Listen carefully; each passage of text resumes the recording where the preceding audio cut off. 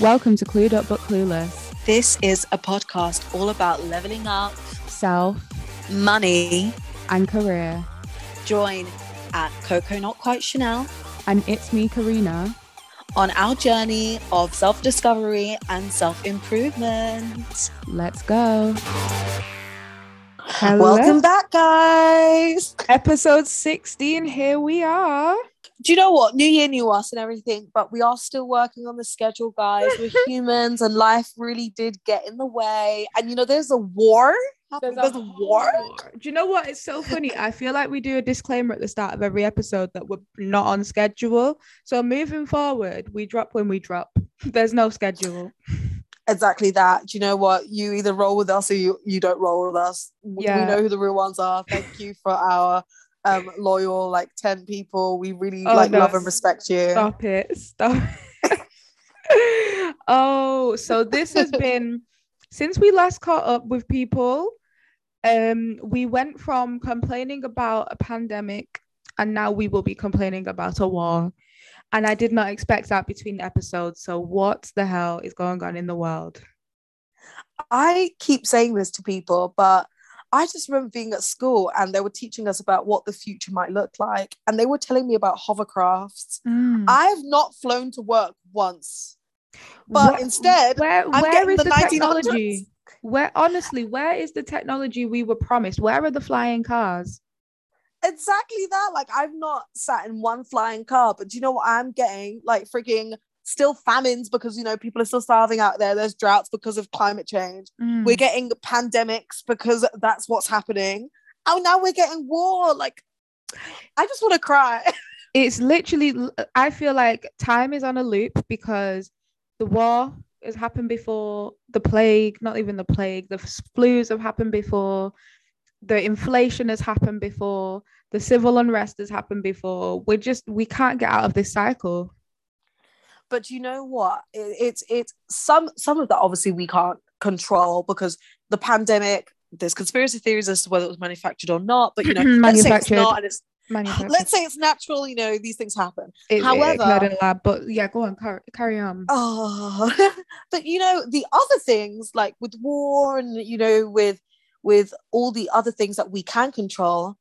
It's just telling us that we're not learning from history. I think the problem is we go through those cycles of after a big event like that happens with any war, inflation, or some kind of financial crisis. We say, oh no, horrible, horrible, horrible. We will never let it get this bad again. And we're very conscious about making an effort to learn in that short period of time. Then 2 decades later, we get into this false sense of utopia because we're like, wow, look at all these lessons that we've learned. It's really brought us all together. Wonderful. And you just pretend that there's no problems anymore at all. Yeah. But then what comes after that is a whole generation's worth of people who've lived through a time where they were told that those problems were things of the past. They're kind of finished and done. And we've moved forward as a society. And we're not even thinking about those things anymore. We're past it. Don't you remember the time in the 2000s where everyone said we were in a post-racial society, for God's sake? Oh my gosh. I remember my lecturer actually announced that. And me and Gloria both went to Goldsmiths, which is so left and so quote unquote woke that it went down so badly. But he literally had literature and being in a post-racist society. And look how that aged. But it's the way that he genuinely must have believed that in the little white utopia that is Australia, and in that bubble, where everyone was doing well financially. There weren't really any conflicts or issues at that time, because people were able to suppress it because the quality of life was genuinely good. Yeah. But, as soon as one tiny thing changes and there's one issue, I don't know why racism comes out, but any time that life goes slightly left for the general population, they just decide to be racist. I mean, even look at Ukraine. People are getting bombed and they decide to have racism. I'm confused. It's like literally, this is why for me, I mean, we can go into the war. We won't get overly political, but it's really hard to express sympathy for the people over there when they're literally blocking Black people from fleeing the country. How is their first thought racism? I don't know. This is where I have a conversation that I was having with another friend about the whole Palestine situation, where she was angry, like, well, people post about BLM. I'm like, you cannot compare these things, because there's a difference between sympathy and empathy. Because sympathy is being able to look at something and say that is a bad situation, point blank, period, no. Empathy is being able to relate your lived experience with that person's lived experience. And why I clarify this is because I have sympathy for what's going on with the people in Ukraine, because no one should be bombed out of their home. Like, it's just not right. Invasions are not right. And that's my stance, no matter who is involved. I'm very unitary on that, because humanity is humanity in my eyes. Mm-hmm. Unfortunately, as we've seen, other people still have racism in their heart, and they have this irrational hate for people that they do not know, based on literally just their appearance and the color of their skin. And do I have empathy for people that feel like that when bad things happen? It's capped.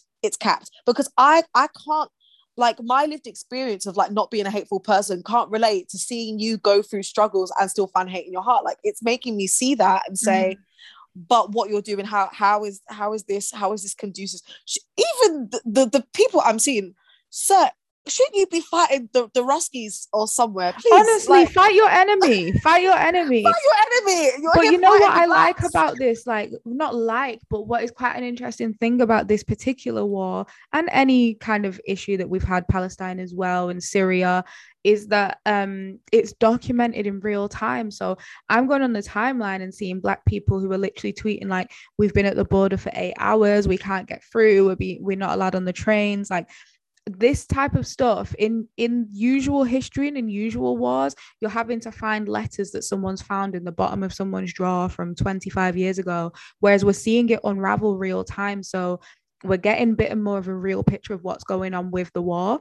But we have to be careful, because obviously we remember the whole Cambridge Analytica documentary and propaganda being spewed out. So we're in a very confusing time where we're getting to see real stories, but we're also being spun some fake narratives at the same time. Yeah, I agree. And you know what? I have like a double opinion on this, because firstly, absolutely fuck off to the people that are trying to say that racism in Eastern Europe is the Russian bots plotting propaganda. Please. I'm so sorry, but people, I'm so sorry, God, please forgive what I'm about to say, but people with Lonsdale crepes have been causing mayhem on the streets of the UK with the racism that they've imported from Eastern Europe. They've come over and brought that heavy-handed racism with them. And I know for a Fendi fact that that is how large portions of people in that part of the world feel, which is exactly why I'm not trying to go there. Me and my Black self do not like being hate crimed. And that is a very hate crime central area. So I don't know why people are now saying, oh, well, it's Russian disinformation to say that there's racism. There's been racism there. Yeah. And the difference between that racism and the Western European racism is that racism comes with like the possibility of being like physically harmed. And I just can't get down with that. Also, there's nothing in this world that can make me do that. Their racism is also very, very, very direct. Like, the racism we experience here is obviously systemic, and it's those subtle microaggressions, but there they will literally shout the N-word in your face on the street. It's a very different type of racism that people aren't used to, and it feels much more aggressive because there's no hiding it. Yeah, and I will say, you know, caveat, obviously there are exceptions to every rule, because every single Eastern European person that I know at the moment, like most of my close friendship circle, it's very tense, because I've got Russians and I've got Ukrainians, girl. Like, it's been a tense time for them.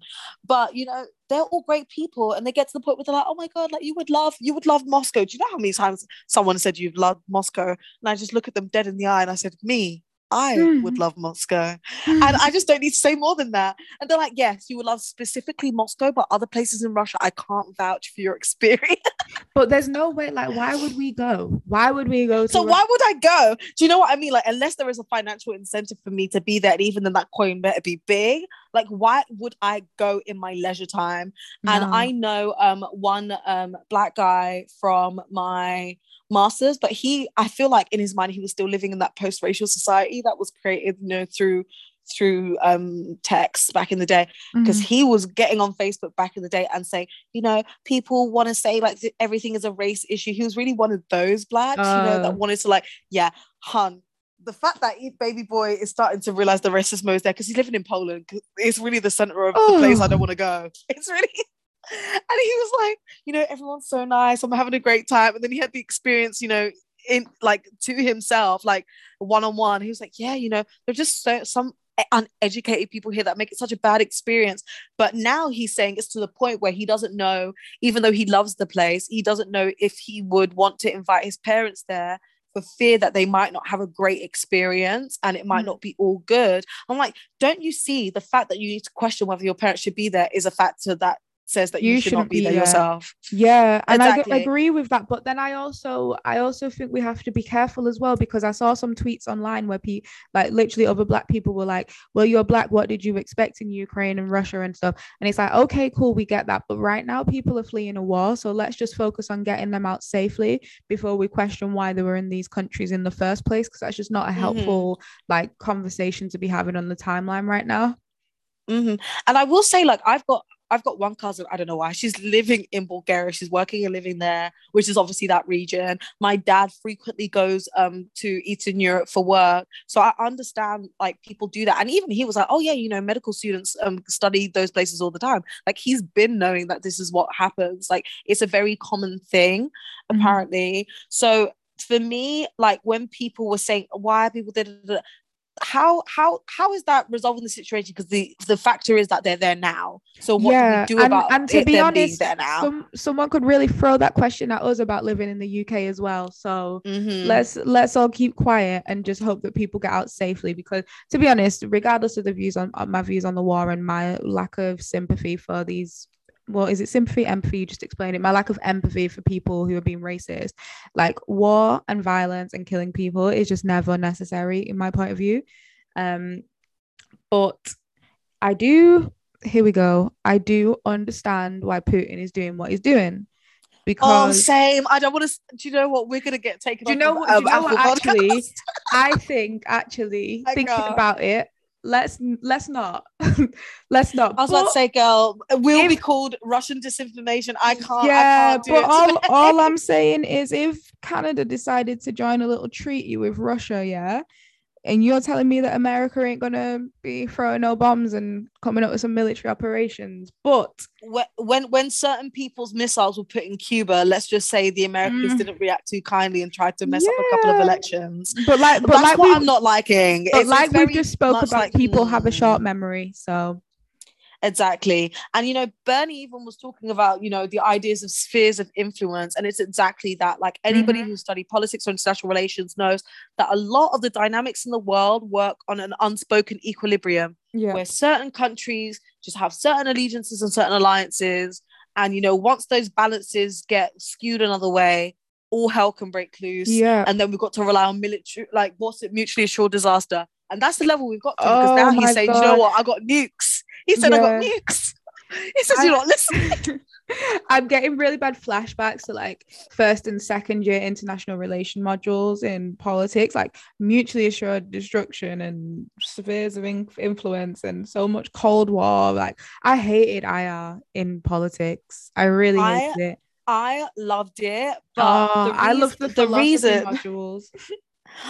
But the reason why I absolutely love it now is because back then, because we went to such a like left utopia place to study, they were trying to convince us, well, back in the day, military force really mattered, but now it's a war of ideas. No, he's saying that he's going to bomb us and we are scared. Like, I want to go back in class. Yeah, like please, let's idea their nuclear weapons.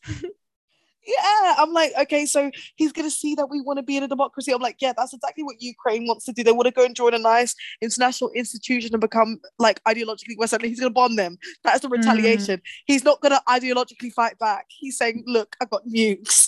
That's the automatic response. Oh my gosh. But like we said, let's not get too much into Russian politics, because it's not. Do you know what? We've only just started this podcast. We don't want it shut down just yet.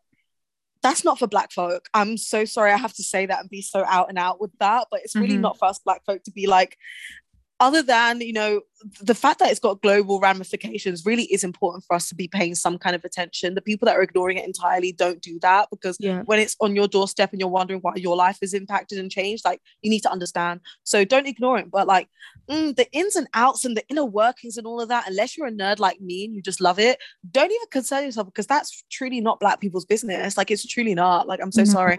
But I will say, people who are then saying like, maybe like, I have zero sympathy, like humanity isn't humanity. And what I would say is, this is not the first anti-Black population in recent history that's gone through these sorts of struggles. And regardless of people's personal views, I'm just not for the way that these instances make it feel like the world is going. I don't like responding with hate. Like, if you can respond in a better way, like, you definitely should do, because you're also returning that energy and setting a bad example for these people back. Like, that kind of combative environment in the world is exactly why we're here. And like, I just don't feel like returning energy is ever going to get us in a good place, especially when there's people dying. It's not even good for your own spirit to be looking at people dying and not feel anything. Don't you understand that that's why certain groups of people, white people, are able to watch those adverts of like children dying and sinking and all of that and feel so disconnected, because they have some kind of hate and disdain in their heart for those groups of people that they don't even view them as humans. So for us to now do that back to people and say, well, they did this, so I can like switch off their humanity and like switch off all my emotions. Like, no, even if they're hateful, I'm going to see children sheltering from bombs and still feel something. Like, I can't get to that point. But I don't necessarily think it's about a place of hate and disdain in your heart. Like, I think we see so much trauma on a daily basis. We also see so much violence and death and killings in movies and films and TV shows, etc., that we're desensitized a lot of the time to it.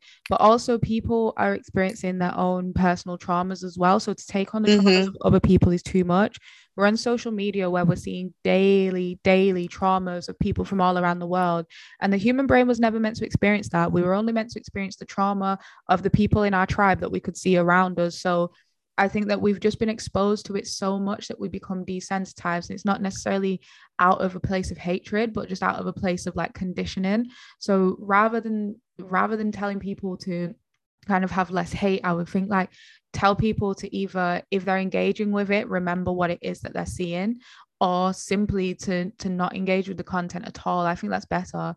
Like, I feel like if you are in a position in your life where you're suffering for whatever reason, or your mental isn't where you want it to be, then rather than looking at it and saying like, I don't give a fuck that this person's dead, just don't look. I think that's actually better. You can mute words on the timeline.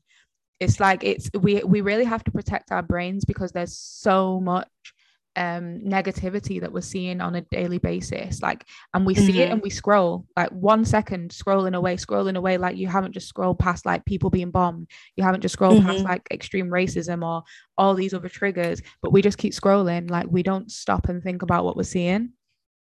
I definitely agree. And I definitely would say I'm not talking about those people. I'm also talking about the people, and I can't believe I saw this, that were like, I'm going to go out of my way to go to Novikov. They're all like making jokes about going to Russian establishments on purpose to like spite Ukrainians. And that's what I'm like, this is where like things start to take a turn in the opposite way, where instead of us just not feeling anything for people, we're going to like the point where we're saying, do you know what?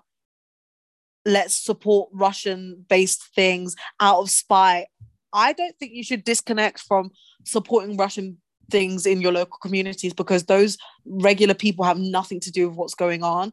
But making a point of saying you're going to do it to spite the situation because the Ukrainians are anti-Black, I've seen that a few too many times the last couple of days, and it's not sitting right with my spirit that's where this is going. Because even in some of these Arabic countries, they'll be calling Black people slaves and doing all sorts of madness. But when stuff happens in the Middle East, I'm not going to be questioning the anti-Blackness of those different communities, because I'm just saying, okay, well, what's happening is not great. And if I'm not in a space to engage with it, I completely agree with Karina. Like, sometimes it's too much, and you don't want to get to a point where you're turning you being informed to like you having like war porn just constantly like dropped on your TL to a point where it's almost like a form of entertainment, because that's another way to like dehumanize the situation. So if Yeah. you do need to just step away and step back into your own reality, it's completely fine. But like, I don't know, the more we want to go into like how racist or not racist was someone to like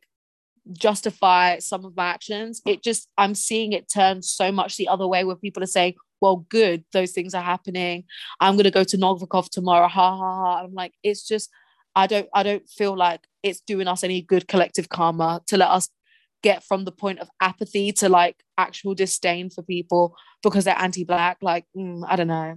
No, do you know what? I agree. I agree with the sentiment you're saying. And I think like it just echoes where a lot of people's mind is at right now, in that like there is just so much to try and navigate. There's a lot of hate coming from every direction on various different teams and sides of the coin about this whole thing. And there's then now an extra layer of racism and anti-blackness to it. So the world is a lot right now. And we've also just come out of a pandemic. Well, we're not even out of a pandemic, depending on how you look at it.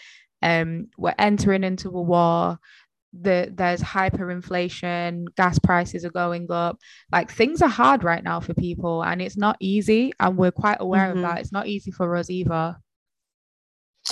Definitely. And that is why, drum roll please, we're going to segue onto today's episode. So for today, we thought it'd be really fitting to actually give you an episode completely focused on health as wealth. Because we know that stuff is going left in this universe, and it's really taken an impact on people. Even if you don't recognize it now, you might see it like I did through just a change in your levels of productivity, in your mental clarity. Days might just be feeling a bit more arduous to get through. So we've got the episode just for you, where we'll share our experiences of what we're kind of struggling with health and wellness wise right now, or in the past, and how we've kind of actively tried to work through those situations, and what we'd suggest people take on as some tips and tricks if they're struggling right now. Yeah, exactly. And we think it's especially important because obviously this podcast, Clued Up but Clueless, we often talk about like money tips, finance tips, career tips, self tips. But the reality is as well that we're still clueless a lot of the time. We're still learning. And these are things that we're going through on a daily basis. And hopefully just some of our techniques and tips can be useful to our listeners too. So let's start sharing. Let's go. Let's. So let's start with you this time, Karina. How's things been going for you, health and wellness wise? So I've had a difficult past few weeks, I won't lie. So when I view my health and wellness overall, I kind of see it in three categories. So the obvious one is my physical health, and then the next one is my mental health, but then the third one for me is my like soul and spiritual health. So they all kind of intertwine, and usually if one falls off, the others tend to lack, or that one can be an indication of where the others are at. So I've had like quite a challenging couple of weeks in terms of my mental health, which in turn affects my spiritual health and then my physical. So I'll give you an example. Like when I'm feeling anxious or whatever, more time, even though the best thing to do in anxiety is to meditate, but when I'm feeling anxious, I don't meditate, which then affects a lot of my spiritual practice and the things that I'm doing because I have to be meditating. And then when I'm in those headspaces, I go for junk food in order to like alleviate feeling a bit crappy. And then because I've eaten junk food, then I don't want to go for a run because I'm feeling lethargic. So there's like a snowball effect for me. And I kind of do things in extremes in life. Like it's never just a, oh, I've had one little blip in this, so I'll carry on great in everything. It's like everything kind of crashes down together. Um, so recently my stresses have been about that my of home life and family life, which is things that I've been bringing up in therapy. And you forget how much like repressing things actually doesn't fix a problem. It doesn't cause a solution. You end up just having to deal with it multiple years down the line, which is where I'm at right now. And I've made it no secret on this podcast that I'm in therapy. I think it's something that people should normalize much more. But the side of therapy that people don't talk about is it's not like you just go, you speak to someone for an hour, you feel great, you walk away. You have to do the work in between. And I liken it to therapy is like a class. But life is the exam, so you have to be revising and actually putting in practice the things that you've learned in therapy in your life. And if you don't do that, it is just a waste of money. You're just going to talk to someone and not actually grow and develop. So anyway, I've had a load of things resurface, which meant that I was eating a lot of chocolate, I wasn't running, I was stressed.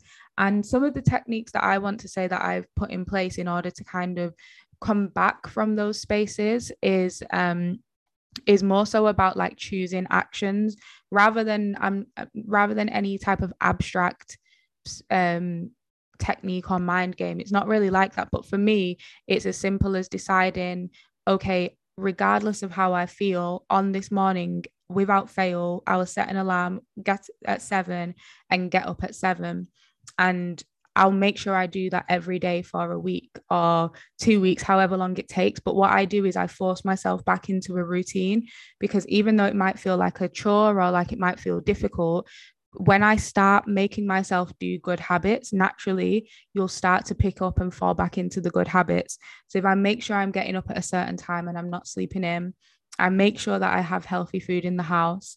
I make sure that every day I leave the house and go on a walk so that I'm getting direct sunlight. I make sure that every day I open my blinds. So even though in those moments I might not be feeling 100% well, by doing these things, you are indirectly helping yourself get better. And for me, making sure that I timetable in time for a meditation as well. If I've not meditated for a few days, I know that things are going downhill. So I timetable time in for a meditation, I timetable time in for a journaling.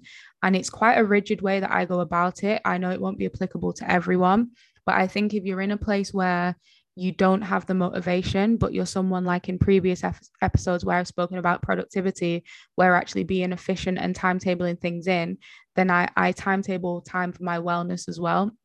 And if you're not spiritual, then prayer equally works for people who are religious. So that would be my first thing that I would say, is actually just be strict with myself and know that um getting over difficult times and stress is not plain sailing. It requires work.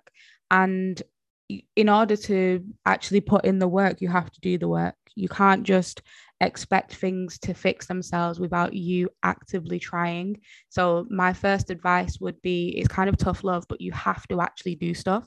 You can't just talk about it. You actually have to do it. And making sure that you're being really intentional and strict with yourself about doing the work. And it's probably not always applicable to people who have severe mental health issues or people who are suffering with chronic depression and other things like that. But if you are just someone who's going through a bit of a rough patch, you got to allow yourself to feel it, which I did. I felt it for a while, a week, a couple of weeks. Allow yourself to process and go through the emotions. But when you're ready to fix up, you really, unfortunately, it's just about discipline. It's about hard work and putting yourself in situations that are going to benefit you, making sure that you're choosing the gym, choosing the good foods, choosing time for yourself and for positive lifestyle changes. Thank you so much, Karina. I really like that. Do you know what's kind of crazy? Listening to the way that you kind of deal with issues that arise when you have like bad moments, like with your mental wellness, etc. We're very different people, as everyone has realized. We are almost opposite people, but we do deal with these things fairly similarly, which I actually found really interesting, because like I said, like I wouldn't expect someone who's so different to me to like have these same kind of coping mechanisms. I'm not quite there on the meditation part yet, but you know, all the rest definitely I would wholeheartedly agree with. So with myself, I would definitely say that, quite like Karina, I've been going through some things right now, but I don't even know how to explain the feeling like in words, but I'm sure everybody will know what the feeling feels like when I describe how it felt. So I said feel so many times. So I don't know, recently, you know, when your mind just feels kind of foggy, you feel very unfocused and unsettled, and just like something's not quite right, you're not feeling productive anymore, everything feels like such a task, and you're just, it's not even that you're particularly sad or whatever, you just feel like there's something just kind of like on your mind and on your back that just is holding you back and holding you down. That's been me for at least a month now. I felt very stuck, very mentally unclear.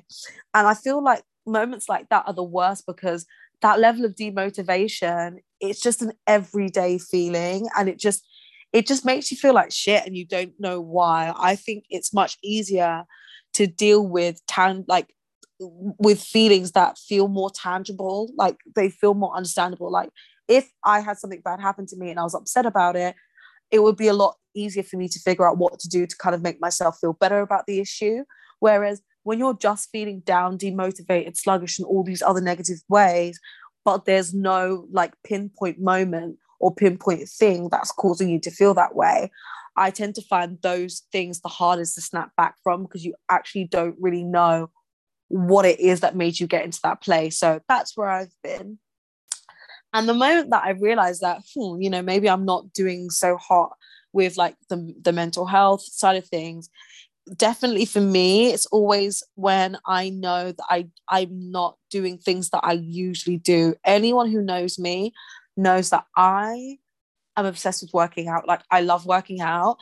A lot of people like talk about force themselves, like go to gym. No, I love the gym. I can't explain why. I really enjoy it. And I've always been like a competitive person. I really, really love pushing myself and doing lots of fun, exciting things like long runs, whatever it is, I will do it. I love the gym. So the moment that things like that I enjoy start falling off, I tend to start knowing that I'm not feeling quite right. I look around myself and I'm very affected by like my mood really affects like my sense of organization. When I'm not feeling great about myself or great about just, feeling motivated, etc., I always start to let my surroundings go. And it's not really like me. Like as soon as I became like a minimal spender type person and, getting on top of my life, I became very mentally organized, and mental organization kind of spilled over into me being organized in my space. So the moment that started to like just be, left a little bit unorganized, and that started to pile up and pile up and pile up, it was just another sign that I wasn't necessarily in the best place. And quite like Karina, even though I'm an incredibly spontaneous person, I'm kind of a little bit all over the place in many respects, I have a core routine that I realize does make me feel better about things. And it's just like what Karina was saying, when this kind of feeling was impacting different areas of my life, I noticed that I was picking up other bad habits that then made me feel even worse about myself. So then the motivation to actually do anything beyond that like was just getting less and less and less. And I know generally speaking I'm a fairly healthy eater, but like just like not really paying attention to what I was eating at all. I had one day where I had 3 Magnum ice creams in one day, and I don't even like them. It was You just know like what? a compulsive thing to do. I can't blame you for that. They are delicious. But they're not even my face, but it was just a compulsive thing to do. And you know what? When I get into those down times, I know that everything I do is like I need that dopamine hit. Like I need that joy. I need that extra like hit of just satisfaction. So I always overeat. I'm a very strange eater. Sometimes I have quite compulsive eating patterns, which is like I hyperfixate on certain foods. Could be Magnum today, could be a different food tomorrow. Like I'm very weird about stuff like that. But I tend to notice that when I'm feeling like very like not down, but you know what I mean, like very mentally unclear, very demotivated, I tend to really pick up the bad habits much more on the food front. And just pleasure eating, but all the time pleasure eating, which just doesn't make me feel good. And I know some people really do like love junk food, but I actually don't even enjoy it. So my version of junk food isn't regular junk, it's just eating like way like more like weird times of the day, stuff like that. Like that doesn't really align with what makes me feel good. I was doing a lot more of that. And I was also finding that my sleep pattern starts to get really effective. I'm going to talk about sleep separately under my second point, so I won't go into it too much here. But my sleep pattern starts to get effective, but not because I can't sleep. As soon as I sit down, I sleep in cars, I sleep on trains, I sleep everywhere. But it's because I'm busy doing high stimulation things, because I feel like so down and destimulated all day that I focus on doing high stimulation things, just like the food. I was doing a lot more drinking this month as well. I'm doing all the wrong sort of high stimulation things. Like I'm not doing exercise, instead I'm doing other things that aren't necessarily so good for me. But because I'm doing those things just like a bit too much, let's be real, I'm being honest with myself, because I want to overindulge because it feels good at that point in time, I really, really was noticing that my sleep was averaging about 4 hours a day the last month, which is just, it's not normal. Like you can't That function is, on that. yeah, I was just about to say that must have such a knock-on effect in your day and your mood and everything. Literally, I get to a point where in the afternoon I feel like I should crash, and I can't even nap anymore. Like it's started to get really, really bad, like actually worryingly bad. And I know that, being a woman, cortisol levels, which is like the kind of stress hormone in your body, it's very sensitive with like your menstrual cycle and stuff. And let me tell you, that has been bad too. My menstrual cycle, I don't know where she is most of the time. I can't, like it's gotten worse. It's really impacting my like physical health. So it's just been like a constant wake up call that these small changes that I think are nothingness, because I'm not actually sad about anything, the knock-on effect it's having on so many different aspects of my life is actually very concerning. And on a very shallow aesthetic point, oh child, me and my black skin that I took for granted because I was like, I will never need to get Botox. Child, I started getting under eye wrinkles the other day. And I knew it was because it was more so dehydration and lack of sleep. Like the way that my Extreme under eye was tiredness. looking, extreme tiredness. And I looked at myself and I was like, what have I done? Like, what have I done to myself? And it just made me feel so upset, because it's like I'm doing it to myself, but I can't help it, because doing all these bad things feels good at the time. And there's something about the fact that I'm not feeling so great right now that's making me want to do these things more, even though I know it's just ruining me. So getting past that now, the last few days, I've realized that what really just helps me is getting back on a cycle. Me and Karina are very, very similar in this respect. So for me, the first day where I woke up, I was like, do you know what? I'm just gonna like organize and tidy and clean my space. It just makes me feel better about myself because I've achieved something, you know, even if you don't achieve something work-wise, it's just an easier way to make you feel like, I can do these tasks. And function wise, I like being able to look at things and everything feels orderly. It makes me feel orderly. So that was the first step where I was like, oh, I'm getting it together. The whole picking back up on the exercise thing, doing things that seem like they're a bit of a task to do, and like forcing myself to just try and do it, even if I do it for a short period of time. I was even rebuilding my Duolingo streak, like small things like that I know are inconsequential to anything else in life, because it's nice to have low pressure tasks that you can achieve just to make you feel good. So that's what I've been focusing on, getting in like a little bit of French each day, getting back on my exercise routine, getting back into my normal eating habit. And I think, I was putting a lot of pressure on myself on the whole eating front, because I was like, you know what, maybe I'm being like very restrictive. No, child, what I realized is that my body really suits healthy eating, and doing a lot of overindulgence actually just made me feel bad about myself. So like listening to my body, listening to how I feel about things has been the best thing that I've decided to do the last couple of days. Getting back on my vitamins, because when you take vitamins, wow, you realize that you were living life on like 60% the whole time. It's just made me feel good about myself again. So getting back into the swing of things that make me feel good has really been helping me out so much mentally.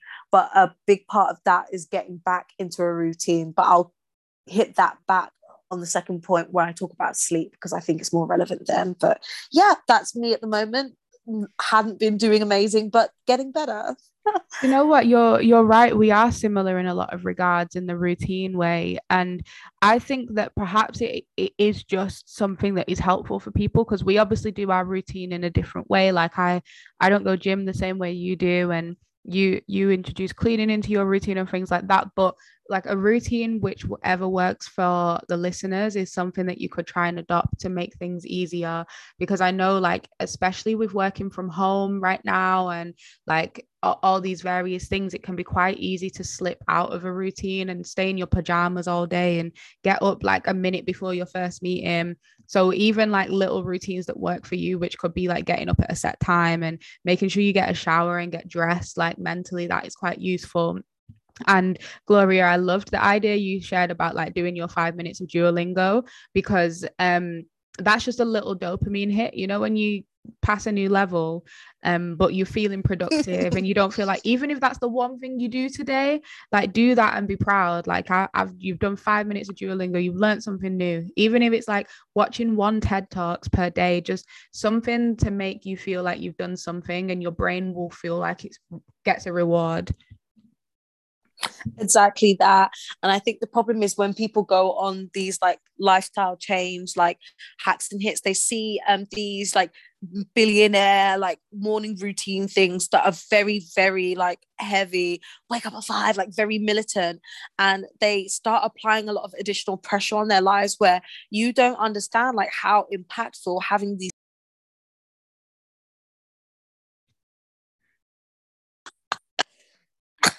This fucking locking you out of your phone. Do you know what? This time, let's leave this in, because guys, listeners. Basically, I, in the essence of the fact that I'm trying to improve my sleep, I have these automatic locks on my phone that lock me out of all the apps after a certain time, which always happens to go off whilst we're recording. So Every yeah, time, every time every we're time. recording.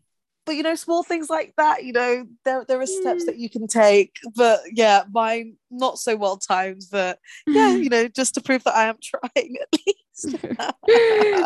But you were saying about how like billionaires have these like crazy morning routines that put too much pressure on people, like 5 a.m. club and stuff. Yeah, and you know what? I actually watched a YouTube video where someone tried the billionaires routine, but they have like a very normal job, like regular person, normal life. And there were some benefits, like there are some benefits to having like a structured way you start your day, but there were things where they even acknowledged that you cannot actually achieve this many different things if you have children. She had a dog. She's like, yeah, I can't take my dog out for a walk before work and get all these other steps done. Like it's just not possible for her without a support system. She had a partner, luckily, but don't put pressure on yourself to achieve all these different things that certain people were able to do when they've got like house help. Let's be realistic. Like you're not in the exact same position these different people are. Mentally, you might not be. Just with how your sleep schedule works for you, you might not be. Some people don't work best in the mornings. Even if they have the best morning routine, you might work effectively in the evening. Just listen to yourself and just try to implement changes that could be supportive to your mental wellness, and like make sure that you take advice with a pinch of salt and just try and figure out what works best for you on a one-to-one individual basis. Yeah, I want to echo that before I go on to my next point, and just agree and say that although we're saying our ways to get over a funk is to set these routines, I want to say also that it's important sometimes to feel those feelings, because it ties in with my next point. But if you are just like feeling burnt out or overwhelmed, or like life is too much, sometimes you do just need those little cheat weeks or whatever. But when it's starting to become more than just a week or a couple of weeks, however long you take for yourself, the tips that we're giving are for how to kind of get back on track and how to get back into a good mind state when you're struggling a little bit. But it does lead on to my next point, and something that I've adopted when I'm struggling and how I'm kind of getting over it. And it's to do with actually like open and emotional communication, but specifically more so like setting boundaries for myself. Because I obviously talk a lot about my spirituality and being a spiritual person, and energy exchange is a real big deal for me. And I heard an analogy once, and I was speaking to my girls about this literally yesterday, and it was like about introverts versus extroverts. And they said that basically, imagine if in the morning, if you're an introvert, you wake up with, let's say, 5 coins, and every person you speak to, you give a coin. So by the time you've spoken to 5 people, you're depleted, you have none left, you need to go to bed and recharge. Whereas extroverts maybe wake up with 0 coins, but every person they speak to, they get given a new coin. So it's like energizing themselves. And then by the end of the day, if they've spoken to loads of people, they might have loads of coins. And sometimes with an introvert, some days you wake up with 2 coins, some days you wake up with 20 coins. Sometimes with an extrovert, you might only gain coins from a certain type of person, not every person. But you get the general gist, is that you're either depleted or energized by people. And I always stuck with that analogy for quite a long time because I'm an introvert, and it just felt easy to be like, oh yeah, like every time I speak to people, I'm drained. But what I realized is that actually for me that isn't entirely the truth. And the issue that I was having, which was having a negative impact on my life, is that I didn't have boundaries set in place, like real clear boundaries. And my babes mentioned it to me recently. They were saying that how I allow people a lot of my time because I'm quite caring, and by nature I've always like prided myself on the fact that people can come to me for advice. Obviously with my line of work for Shadow to Shine, the whole aim is helping young people. There's 200 young people that we work with.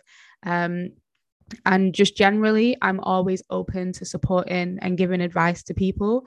And what I was doing that actually at the expense of myself. So I had like friends who have been in dilemmas, and that's not to say people can't call me before I say this, but I've had friends who have been in dilemmas who have called me at like 2 or 3 a.m. multiple times to get past my do not disturb that's on my phone when they know that it's a work night and it's not even an emergency. They're just like stressing about some drama that's happened with a boy. Or I've had friends who, and I'm using the word friend loosely, but I've had friends who maybe every time they've got a problem that might even be self-inflicted, they come to me because I'm the one that they can come and talk to, and I'm the one that can offer advice, and I'll be a listening ear. And I was finding that what I was doing was always giving the advice, always giving the support, but starting to resent it because I myself wasn't exercising proper, open, and honest communication. So I would get frustrated thinking, like, oh, they're not respecting me or my time, but I also wasn't communicating the boundaries. And this past year, not this past year, since the start of this year, I've made a conscious effort to communicate boundaries more and also be explicit. So I'll turn around to friends and say, like, I'm not in the emotional space to talk about this right now. It's nothing personal. Or if they're complaining to me about a situation, I'll say more clearly now, like, to be honest, I don't feel like my advice is going to be useful because you've not listened to it in the past. Or I'm even being honest with people when they're like asking me, do you want to hang out? Like I've got a reasonably new friend who asked me if I wanted to go for drinks. And I was like, to be honest, no, I don't, because I'm busy. And if I go for drinks with you, then I don't have a free evening this week. And I need a free evening this week to actually just regroup for myself. And whereas in the past, I've always like felt quite bad for setting boundaries because I was made to feel that by not having a boundary and by being there for people, that made me a good person. But in actual fact, it was depleting me and having a knock-on impact on my own wellness, more so my spiritual wellness, because of the energy that I was giving out a lot of the times to people, and it wasn't coming back in return. So I guess if I'm talking in terms of advice now for people, I would say that like being genuinely confident in expressing a boundary and not feeling guilty for putting those boundaries in place. So like they say, you can't pour from an empty cup. So yeah, do that. Don't feel guilty. Sometimes you do have to put yourself first in order to be there to support other people. Oh, I'm so proud of you. Thank you. No, I really think that's advice that a lot of people need to hear, because a lot of people that are unhappy, friendship, relationship wise, is a lot of the time it is just because you haven't really set your boundaries, and you're upset more so with the fact that people are maybe not respecting your boundaries, but you haven't tried communicating them yet. And that was definitely where I found myself last year during like the peak of lockdown and the pandemic. I really realized that one of my relationships really needed to have the boundaries be readdressed. And we had to work back through the cycle once I realized that I just didn't want to accept certain things anymore from that person. I feel so much better for it. It was the best thing that I could have done, and I'm so glad that you're on that journey too. Yeah. So yeah. And also the boundaries, like not just friendships as well. Like for me, I've had to put the boundaries in place with family, which is even harder. And sometimes, I know people have to put boundaries in place with even like their managers, their housemates, like whoever it is that's in your life that you're not communicating with, but when you start to feel that resentment bubbling inside, but they have no idea. That's just what I would say has been helpful to me and made me feel more at peace, because I always felt like I was allowing myself to be used, and then you don't feel good about yourself because you're like, why am I allowing people to take from me? So yeah, that's all. Boundaries in every relationship, not just friendships. Yeah, and it's crazy. I was actually listening to another podcast today, and one of the women, she was actually talking about boundary setting early on in the workplace, and it's something that we never really think we have the power to do. Especially, it was actually a podcast about imposter syndrome, so that's the context. So especially when you're thinking, oh, I should be grateful for having this opportunity, for having this job, etc. It really gets you into that mindset where you think you have to accept so much and like go above and beyond and do all these different things, just to prove that you deserve to have your place in that workplace. But what that does is allow people to cross certain boundaries. And she said that what we need to be comfortable and confident is that we're competent at our jobs and set boundaries as to what is appropriate and what is not appropriate early from like the beginning, so people kind of know how to approach working with you. And one example that she gave that I think a lot of people can really relate to is when you have like clear time that is work time and clear time that's private time. It's clear to you, but the reason why it's not necessarily clear to the people that you work with is because you've let it be known that you wake up at a certain time, and even though it's not the start of the working day, you're replying to emails. They've got email replies from you before at that time, so when it's their time now to ask a question, and they know it's cheeky because it's a couple of hours before the working day, let's say it's like 6:37, but they know you wake up at that time, because you've got in a habit of replying, they've got in a habit of asking you those things at that time when it's not your working time. Whereas if you kind of try to redress the balance and set the boundary that, you reply to things during working hours, if they're not urgent, then that's kind of how people will start to address you. And you tend to find that your relationship works a lot better once you like show people how to treat you. But when you're not setting boundaries, you're actually showing people that you accept being treated in a way that you don't appreciate. And they don't know you don't appreciate because it's what you continually allow them to do. So I really, really like that one, because that was definitely where I was last year. And I think a lot of people need to work on boundary setting in multiple relationships. Yeah, such a great point. Truly. Okay, so my second point is, like I say, weirdly, me and Karina are fairly similar. It's not boundary setting necessarily for me, but I think it was much more about access. And the reason why I would say boundary setting and access is not the same is because boundary setting implies that the person is still in your life in some way. You just want to try and navigate the relationship so the way that they're in your life is the best way for you, and that you could both be happy with the interaction that you have. Whereas I think access for me is, I don't want you here. You need to go. So that was one thing that I realized was affecting my mood recently, when I really sat down with myself and said, what has actually changed in recent months that has led me to have this mood that's just an unexplainable, just down. I just don't, it's not even I feel sad, I just don't feel my normal self. I'm feeling kind of very out of whack, and I can't blame it on Mercury because that ship has sailed. So what is it? And when I really sat down and thought about it, I realized that,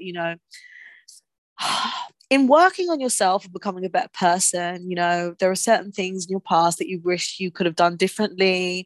And, if you're fortunate enough, you get the time to go and hash things out with that person, explain that you wish you could have done it differently, and kumbaya, things go well, great. I had one of those moments and I'm glad that I did it. It was wonderful and I don't regret it. However, the subsequent issue I then had was, how, now that you've had this old bond or connection made, how do you then reconcile that part of your past with where you are now? And I don't know, I really, really struggled because,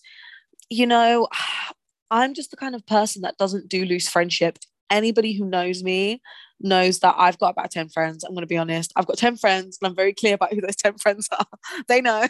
Like it's a very I live in a very simple world like that, and I think it's definitely helped me because I don't have these issues that certain people have, like, and it's a privilege to not be able to relate to so many, generally speaking, so many bad friend stories that people seem to have like every other week about their friendship groups. I've been quite blessed to, have been given the gift of discernment to have picked really good friends and to have maintained friendships that realistically most of them are like at the 10-year point, almost. I don't really have many That's new a friends. I've beautiful got a thing, lot. you know. Thank you. You know, Mm. I'm glad that my friends have been rocking with me because I know I'm not easy and I don't really sugarcoat how I am. I'm very who I am from the jump. They know. But I've just, I've found my tribe. I've found people that even though we've grown in different ways, where there's still a core level of care and respect that like I can feel happy with. And I feel like if I ever had like things that really went bad in my life, I've got a good group of people that wouldn't abandon me. They'll be there. And that's just a nice feeling to have. So why I like really stress that is because I know it's not the case for everyone. So I want to like really firstly preface what I'm going to say with the fact that I know I'm in a fortunate situation in that way.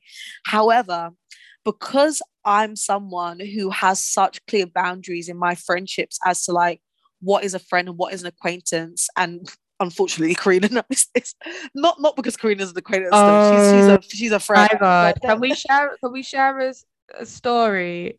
we got to do redacted. Everything is redacted, and I felt bad in that I'm moment, gonna but I I'm shouldn't gonna do because I'm very, redacted. I'm gonna do yeah. redacted because the person may well listen and they'll know who it is. But one time we went out and there was three of us and we were going for drinks and this person said to Gloria, "Oh yeah, because we're friends." And Gloria was like, "Oh no, we're not friends, we're acquaintances." And like I use the term acquaintance a lot, but usually not directly to someone. So, I mean, I respect Gloria for her honesty, but could you imagine at a moment when someone says you're my friend and then, I still feel uncomfortable when I think about it. We had a lovely time and everyone's so cool and we all get on with each other, but Gloria is so strict on who her friends are, and I've got to respect it because you really know who your friends are and your core group are your core group. And this is the other side, because the boundary setting in the friendship arena, generally speaking, I kind of had that on lock, and I've only had one recent challenge with that, where I had to kind of like reestablish some boundaries with a couple of people, one person, realistically. But like that's been the only time. Like I'm very, like I said, I know where I stand, and I know who my core ones are. If I was hiding bodies, I know who would hide them with me. That's a joke. Oh my gosh, please, I don't do that. But like I like having life simple like that for me. So in instances like that, it's just a natural thing to think for me to think, well, no, because I'm not. I'm telling you some stuff like girls bathroom kind of chat, but if I was to get in serious trouble tomorrow, I wouldn't naturally think to call you. And that's how I class people as friends, like in my life. It's like, if some bad shit went down with me tomorrow, could I call you about this out of the blue and expect you to pick up and like reasonably like listen to my qualms and help me through my situation? Could I share with you in that moment a heart to heart, like when I'm like really going through it, like on the spot? And that's how I tend to class my friends. So I preface all of that and preface with the awful story because, honestly, the girl's so lovely. Like I really do have so much love for that girl, but at that point in time I was thinking, girl, if I'm killing someone, I'm not calling you. um but yeah, I preface all of that to say, in making amends with someone from your past, that was potentially like a very intense connection, let's say, in your life, it gets so hard to figure out how to like keep them in your life in any kind of meaningful way moving forward when you're someone like me who has very clear ideas on what friends are, what acquaintances are, what this and that is. And you know what I realize is that like trying to make that person fit in any way with my life now, considering the fact that like the more I kept them around, the more I realized that like we couldn't have a genuine friendship, the kind of friendship that I have with any of my friends.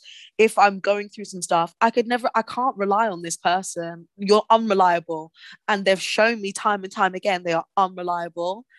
If I'm having happy things happen in my life, I can't share it with you. Like I cannot share good things with you and expect you to be happy for me. You probably would be happy for me, but with all my friends, it's like I don't even really need to say anything. I can be like having something good, share it, and they'll just like, yay, woo, because they're all my cheerleaders. Like everyone I have in my circle is happy when I'm happy, and I'm so happy when my friends are happy. It brings me genuine joy to see people do well and stuff like that. And that's the energy I like around me. So that's kind of like how I go into these relationships. So having someone come back and say, let's build a friendship. I was thinking, oh, we're going to do all that meaningful work, where like if stuff's going on with you, I can check in. X, Y, and Z, is this okay? Is this not okay? How are things? And it's not going to feel like anything. It will be like something we can genuinely both explore. And what I realized is that was not the case. And I don't do friendships with this half-assedness. I have a lot of acquaintances for that reason, and that's those people that I'll go out with. I'll see them a lot of the time. We'll have great conversations, but I just know like when deep, meaningful things happen, I can't automatically like go to you. And that's what I realized this person was. I'm like, you know what? This is not a friendship like you were trying to hint that it could ever be. It can't be. It's an acquaintanceship.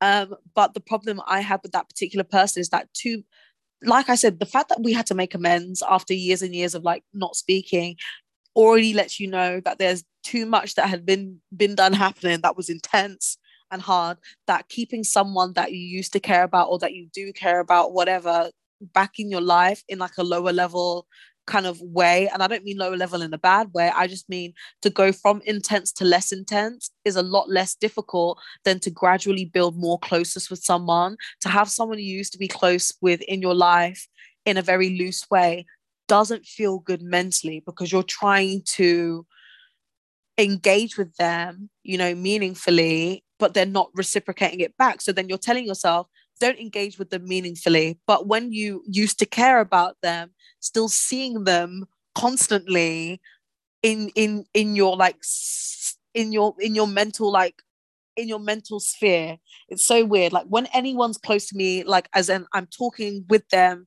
at any point, I do think about them when I see things that, oh, that's funny, Thingy would like that. You just naturally would do that because you're speaking to people. Once I've given you that kind of space in my mind, but you're not close to me in my life, but you used to be close to me, it brought too much tension in my life. And I realized that was part of the reason why I felt so out of whack. So that was a big thing that I realized I had to try and fix. And unfortunately, in those situations, if you're someone who makes deep, genuine friendships like I do, what you have to realize is that it's actually not easy to really go back and acquaintanceship someone that you let have a deep connection with you. And that is absolutely okay. This culture of, making amends with everyone and then keeping everyone as a friend, sometimes that's not for you. Sometimes you can right your wrongs and your role in things and keep it pushing. You don't need to try and go back to a place that you've grown past. And I think that was definitely one of the main causes of my funk, is I couldn't reconcile that old part of my life with the new part of my life and have it work out well in any way. And I had to feel okay with that. That was a very adult thing I had to do again, because I'm not gonna lie, I might have done this a couple of times before, but this was different. This is like literally, even as a friendship thing, things sometimes don't work out for people, and that's okay. Like it's fine.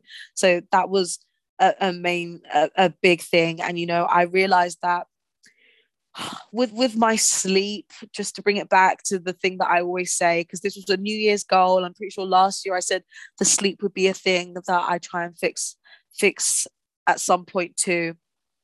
It's much more of me taking care of myself. Just like I realized that connection wasn't serving me, what I need to start realizing is that some of my habits towards being very high stimulation are not serving me either. So just to wrap up and say on the sleep thing, because I'm not going to give it any more airtime, I swear to you, next time, guys, I'm going to have 8 hours, I'm going to be a normal girl. But like, because I had so much going on mentally that I was trying to fix with just being highly stimulated all the time, and I do it to myself all the time, I'm just letting my sleep slide, because I'm not seeing that aspect of my self-care as being important. And I really need to prioritize myself in that respect. I really need to be able to have some alone time where I can, if I could meditate and pay attention to one thing at a certain time, I really would, but it's just not for me. I can't pay attention to things. But like candles, like small things like that, I really need to go back to taking time for myself and realizing what's good for me and winding down at night, things like that. Like these small things that I know I should be doing, I'm just letting slide because I love stimulation so much. It's unhealthy. So, yeah, sleep wise, I'm still doing bad. I can't even make excuses for it at the moment because I know what I need to do. It's just that I always convince myself that there are other things that I could be doing at that point in time. So I just avoid getting to it.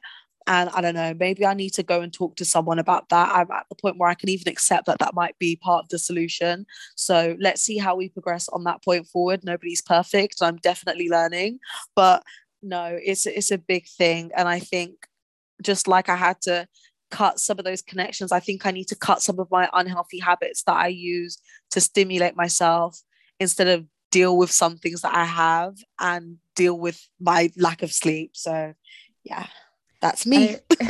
I appreciate the honesty, and it's just real, isn't it? It's so good to preach health and wellness and be on a self-help podcast if that's what we are, if we're not just a rambling mess. But it's like we also have to be real, and that's one thing I really dislike about the wellness community, especially the spiritual community. And I'm very much involved in, like, not involved, but I follow a lot of spiritualists and people online, and they do this toxic positivity and this idea that, like, oh, everything's fine, just meditate it away, or like, don't let things bother you, and we're all great. But we have to be real, and I like the openness that you share in that, like, your sleep isn't on point, you need to work on that. And also, not everything is great all the time, which is why this episode is about bouncing back. It's not about always being great and well and tips. It's about what to do when you hit those spaces that you don't want to be in. And I just wanted to also comment on what you were saying about letting friendships go, not just relationships but friendships, because I think, like, we find it hard as people to actually let things go when the time has passed, because we hold on to what the memory was. And we don't let it go. And I just want to end on a thing that I heard from a guru called Sadhguru. And he basically, it's not about relationships, but it's about emotions. And he basically says that, like, if someone has made you feel angry, but you choose to forgive them and they're still in your life, but every time you see them, you're reminded of that situation, or you think back to the situation, you become angry again, you're just punishing yourself over and over, because what you're doing is making yourself feel that negative emotion every time you're around that person. And if you truly want to forgive this person, then you need to let go of all the hurt, the pain, the anger, and everything else that came with that forgiveness. Because if you don't, essentially what you're letting them do is hurt you 100 times over for every time you think about it. And if you're not able to truly forgive and not think about it and not revisit those emotions every time, then maybe you do just need to let them go. And it's the kindest thing you can do to yourself. And we often, I think, hold on to people for the wrong reasons. And it's a great piece of advice. And I recommend people listening to Sadhguru. He does really great talks and podcasts and interviews that are quite enlightening and interesting. That honestly was such a bar. I can't relate to anything more than that right now. Mm-hmm. So thank you so much for sharing that. And just to echo Karina's point, On Purpose by Jay Shetty is definitely what made me take the step to say, you know what, this friendship's not really serving me. Because, Jay talks about finding purpose in work, in life, in love, but also in friendships, and just having good energy around you is so much more important than you think. So please take active steps to protect your peace and do whatever you need to do. It's not always easy, but we're just being real. Exactly. And I hope this episode was useful to those of you who listened to the end, and hopefully relatable as well, because it's not easy. We're like we said, we're entering a war, we're in a pandemic, life is hard right now. But just do please share with us, as we always say, any techniques that you've adopted from what we've spoken about, or any that you have yourself that we've not mentioned, because it would be great to know how people are coping with the stresses of life right now. 100%. And as always, we're available on socials. We've got a Twitter now as well. We have a Twitter. So on Instagram, it's at Clued Up But Clueless. And on Twitter, it is at Clued Up Clueless. And that's because there's a character limit. So I couldn't get Clued Up But Clueless.